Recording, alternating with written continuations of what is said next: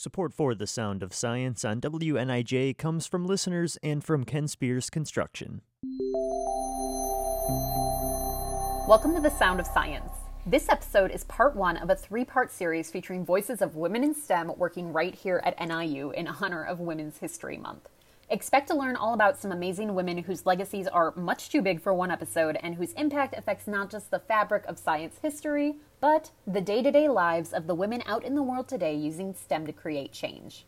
This week, I reached out to engineer-turned-educator, blogger, podcaster, and maker extraordinaire Dr. Kristin Brynteson and asked her to talk about a woman in STEM who inspired her. There are so many women in STEM who are inspiring that it's difficult to pick just one. However, there's one woman who has always been an inspiration to me, and that's Amelia Earhart.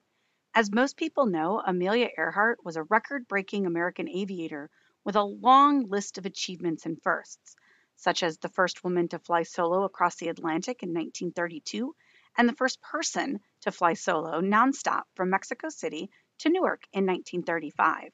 She accomplished things that at the time no other woman or man had ever done. But for me, it wasn't just her firsts and aviation achievements that inspired me.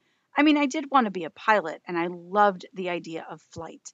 But I was more inspired by her spirit, her courage, and her fearlessness that was present in everything she did.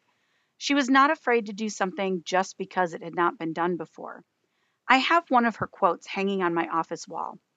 "The most effective way to do it is to do it," which is great advice for anyone in the STEM fields.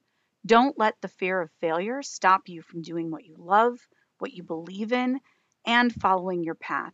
My other favorite quote from her, "Never interrupt someone doing something you said couldn't be done." This was The Sound of Science on WNIJ, where you learn something new every day.